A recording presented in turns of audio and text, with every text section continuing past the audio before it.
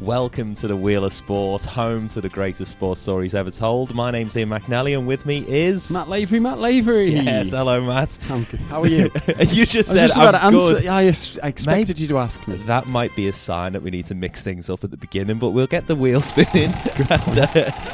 This wheel has been causing me all kinds of agony, hauling it round, repairing it. It's a real pain, Matt. I think can we change the format of the podcast or something? Definitely never. All right, the topic for this episode is one of a kind. One of a kind. Be my first time doing a one of a kind. So yeah, hopefully not the last. Yeah, it's a one of a kind. Well, look, all right, you take it. You've put your hand up for it. I certainly have, yeah, and it's a Welshman called Harry Owen Rowe. Have you ever heard of Mr. Harry Owen Rowe? No, it sounds like a street name. It is a street name. Is it? Yes. We'll come to that later. Because, sometimes you have, different street names that normally end in avenue or street or road or court sometimes. Sometimes don't list them all. Sometimes crescent. Stop it. And sometimes you get row. Yeah. Well, we'll come to that. Is it R-O-W? It's R-O-E. R-O-E? Yes. Oh, like the fish. Yeah. Is that like fish eggs or something? What's that? We won't get off topic. Procrastination. We'll save that for the angling episode. Absolutely. Harry Owen Rowe, born in 1886. I know you love a historical character, so... We're all historical characters in some way. So. He was born in Wales, moved to Penraf as a child, which is at the time was a port, quite a successful port in the United Kingdom, and he's there as a shipping clerk.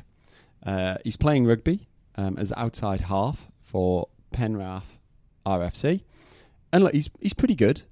He's getting a bit of local recognition in Wales. The Penraf Times during that period's writing up some really lovely things about him in the sports reports.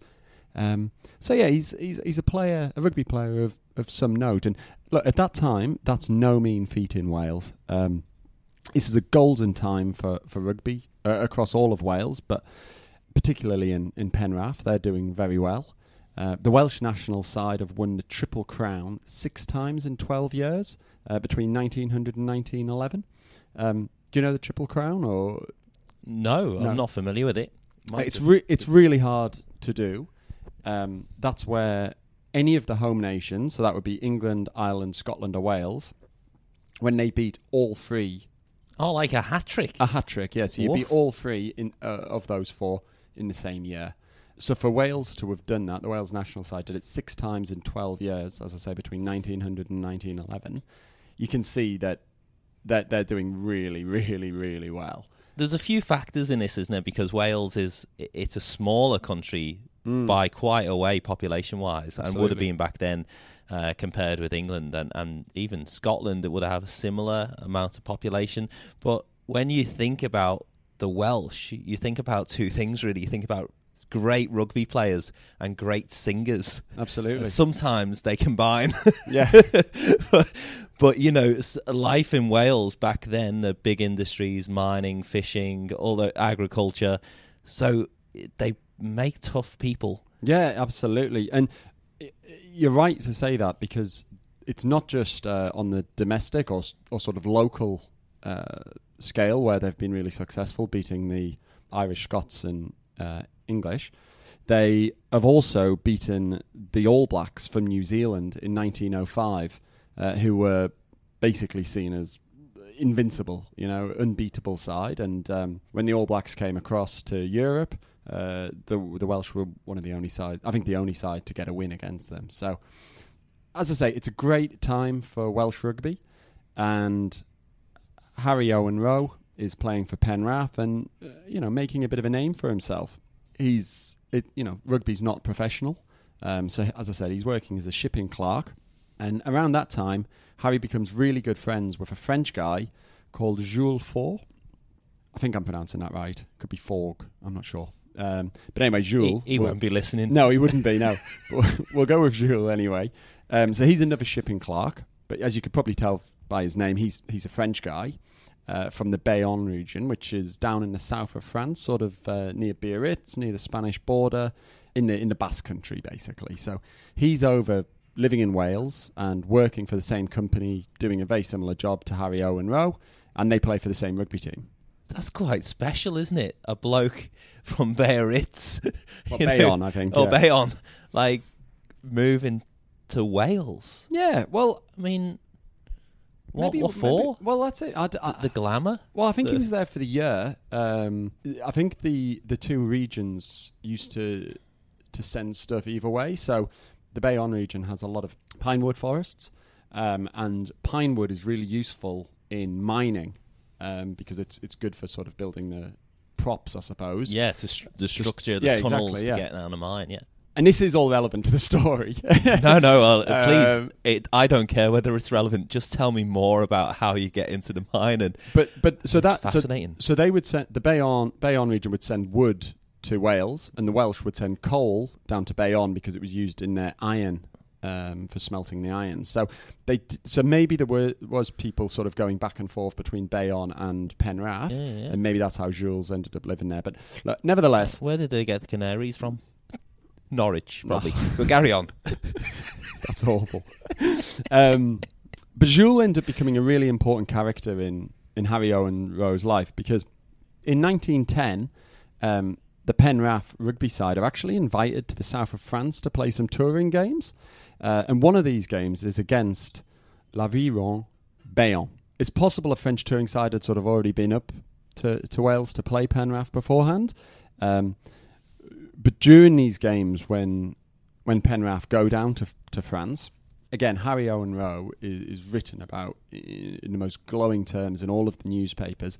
And again, he's really establishing himself as a shipping clerk, and a really strong rugby player.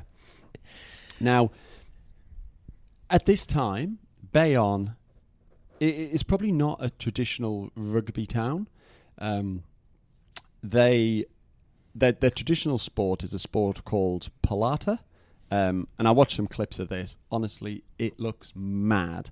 It's kind of like squash, where you're smashing this small ball against a wall, but it's to a side, and you kind of hit the ball, and it bounces back, and then you're trying to get your other teammate and trying to stitch them up against the wall. So there's 4 people on the court. Yeah, and they're trying to like just smash this ball against a wall. It's a bit like a game you'd play at school, I think. I used to play it. Sounds so dangerous as well. Like, yeah, the ball looks hard. No. But there's another version where you can use sticks as well, which looks absolutely like mad. Trying to eat soup with a fork. Yeah, like it just looks crazy. And then the other popular sport down there at that time would have been bullfighting. So they're not really natural rugby players, but sport's big in the area. There's a lot of athletes, and there's this sports club, as I say, called l'Aviron Bayonnaise, which means literally the Bayonne oar. So it's a rowing club, and it's pretty synonymous with rowing, as you can probably tell by the name. The Bayonne oar, that's its specialism. And they've only recently, maybe in a few years beforehand, started even playing rugby. And it's not because it's a priority, it's just to keep their athletes fit during the winter. Some of the local schools were playing it, and it seemed to be quite popular. So some of the officials have started to sort of show a bit of an interest, and they can see that there's some popularity in rugby, and also with that maybe some commercial benefits too. I think also at the time there is a sense that sports like rugby and these tough sports actually fit together with this narrative of I think it's called muscular Christianity. Now, I don't know how much that was in play in France, but certainly in a lot of Western Europe, there was this sense that there was something to do with the macho side of sport and the purity that rugby fitted very well into. So, the togetherness, the camaraderie, but also this self-improvement and this, like, bit building your muscles. There's it's not a new thing, but it certainly fits in with that kind of narrative. So you see when a sport like rugby comes along, you do question why some countries play rugby because it doesn't kind of fit in. But in the context of this wider kind of, religious push as well at this in the late 19th century onwards, that definitely fits in with the narrative. So certainly I can't say whether it fits in with this specifically, but it would go and fit in with some sort of thing. I'd definitely love to hear from any of our listeners who are better qualified in terms of muscular Christians. It could well be. I don't know. But certainly, as I say, the sports club had basically a bit of a festival of sport. And it had culminated in a game against some local students who were playing rugby with their schools against some of these rowers, and it had drawn in a really big crowd. So the officials are quite interested in making a bit of a push for the Bayonne Sports Club to really sort of get into rugby. And at this time, as I say, they've got no history of really playing rugby. The rugby league, the rugby ladder, not rugby league, that's a different sport. The table. The table is dominated by the Parisian sides, who really are all built on power, strength, and being really physically tough. Harry Owen Rowe has come over with his good mate Jules Faure, and the officials at Bayonne Club want to get him on board. They think this guy is hot. He's going to sort us out and make us a real rugby force. When you say he's hot, is he like muscular Christian hot? Yeah. Stop trying to make that connection. I've said nothing about muscular Christianity. So they're trying to bring him on as a player coach, but there's rules against hiring professional players, and that's where the connection between the two towns come in. There's these industrial connections. One of his best friends is from the area, so he becomes a shipping clerk in the area, sending over the pine from Bayonne and coal from Wales, and it's symbiotic in the relationship. So he's able to get work down there. The officials help him out with that, and he starts not working. So at this point, obviously, the sport is completely amateur, and certainly going to another country to play is kind of, there's no big transfer fee involved. No, not it's at just all. You basically got to get a job from your mate on the side. And well, that's it. The officials really wanted him because he had this great reputation from Wales, and he played well against them. But the idea of going over there to do this without a job was pretty difficult, and that's why, as I say, his good mate Jules was so influential in sort of getting this deal done and convincing him to move to a country where I'm not sure how well he would have spoken the language. Maybe he picked up a little bit from his mate, but he hadn't lived there. It's a big move, and it would have been very, very culturally different as well in many respects, in terms of food, in terms of day to day, in terms of language, in terms of etiquette, all of these things that that back then it's not like you could just Google on TripAdvisor or something and find it. Yeah, exactly. It's so hard to adjust to life there. So it's very adventurous and exotic. Yeah. Well, he's gone over there, and This is sort of around 1911, I think, or 1910. I think 1911 when he actually sort of starts working there. And he brings over a book called The Modern Rugby Game, which had been written by a famous Welsh international called Gwyn Nichols. And it's a bit of he's using that as a coaching guide. And as I say, at this time, the dominant teams in France were all about strength and power, rucks, mauls, those kind of things. Getting the ball in and just charging forward, kicking it if you had to. But Harry Owen Rowe, and what had been popular in Wales, what really inspired Harry Owen Rowe was all about passing. Using your hands, trying to avoid the rucks and the mauls, and playing a much more skillful game, a much more expansive game, and probably a much more risky game as well, far more attacking, far more creative, and less about the brawn, more about maybe the brain, if you like. So this almost becomes, if you manage to institute that, you create a more inclusive game, because you can have smaller, faster players who become much more valuable, whereas if it's all about the muscle, then you're going to just pick all the big lads. So, well, yeah, exactly, yeah.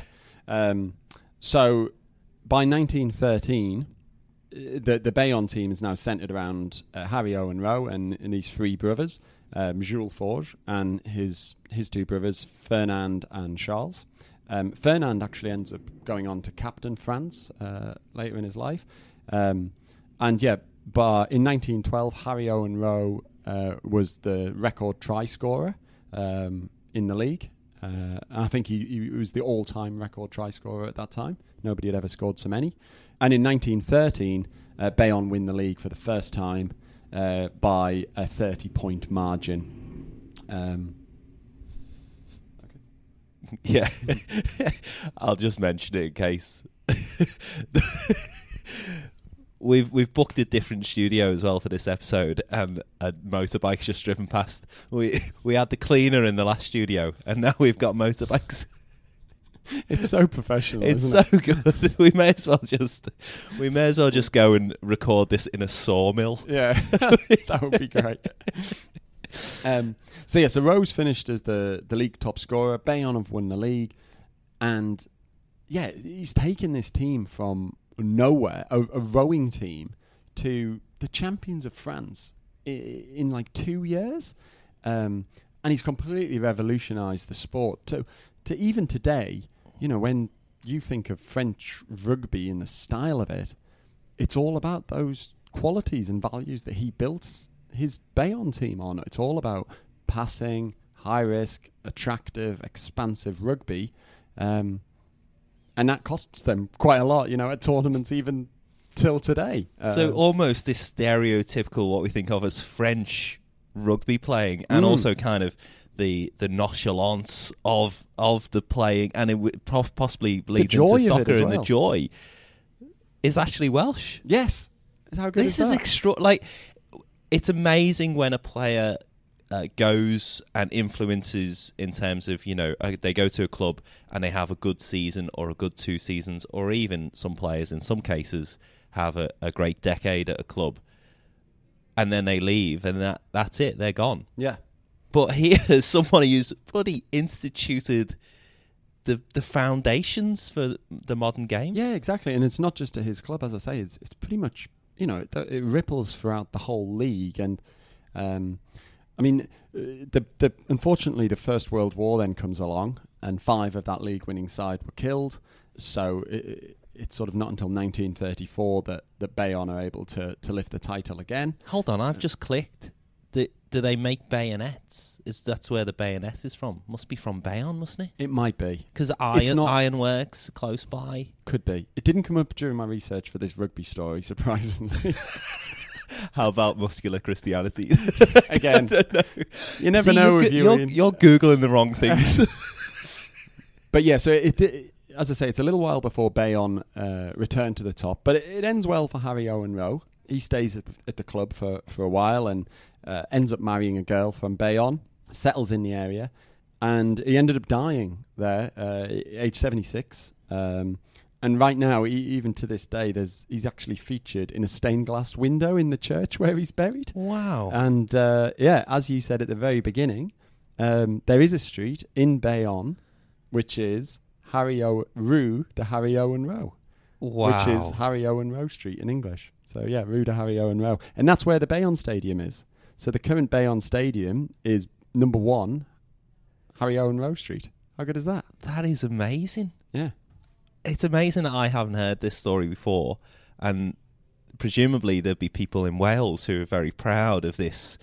But it doesn't seem to be a story that's very well known. It honestly isn't. It's not very well known. I came to know it through a great friend of mine, Greg Harris, who actually wrote a screenplay on it and went to live in Bayonne and did loads of research on it. And yeah, he sort of came back and told me the story, and now I'm telling it to you and all our listeners. Well, look, I suppose. So thank you, Greg, for going to France and doing that research. Save me the trouble. Yeah, thanks, Greg. It was good for an episode. Yeah. Well, that's an extraordinary story, and truly one of a kind. We will undoubtedly uncover other very influential people, but someone who sets the basis and the tempo for a whole sport. Yeah, it's crazy. And also helps popularise it as well at a time when it wasn't anything in France. It's extraordinary. They were just throwing a ball against a wall. Playing with sticks and a wall and a ball. And balls occasionally. Yeah, and rowing. Yeah, so... Wow. And do you know what Frenchmen in that region used for fishing? Is this a joke? They used the bayonet. I don't get it. I'm sure it's because is it because it's terrible? Or is there a pun? I'm really not going to explain it. So thanks for listening to the Wheel of Sport. Thanks so much. Home of the greatest jokes ever told.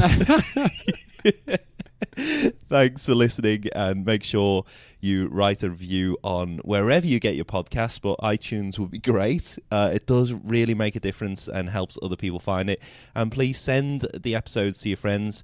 You can also go on our website as well, which is through Pippa, the podcast provider, which has all the episodes. So regardless of whether you've got a device or a phone or anything, you can send that link.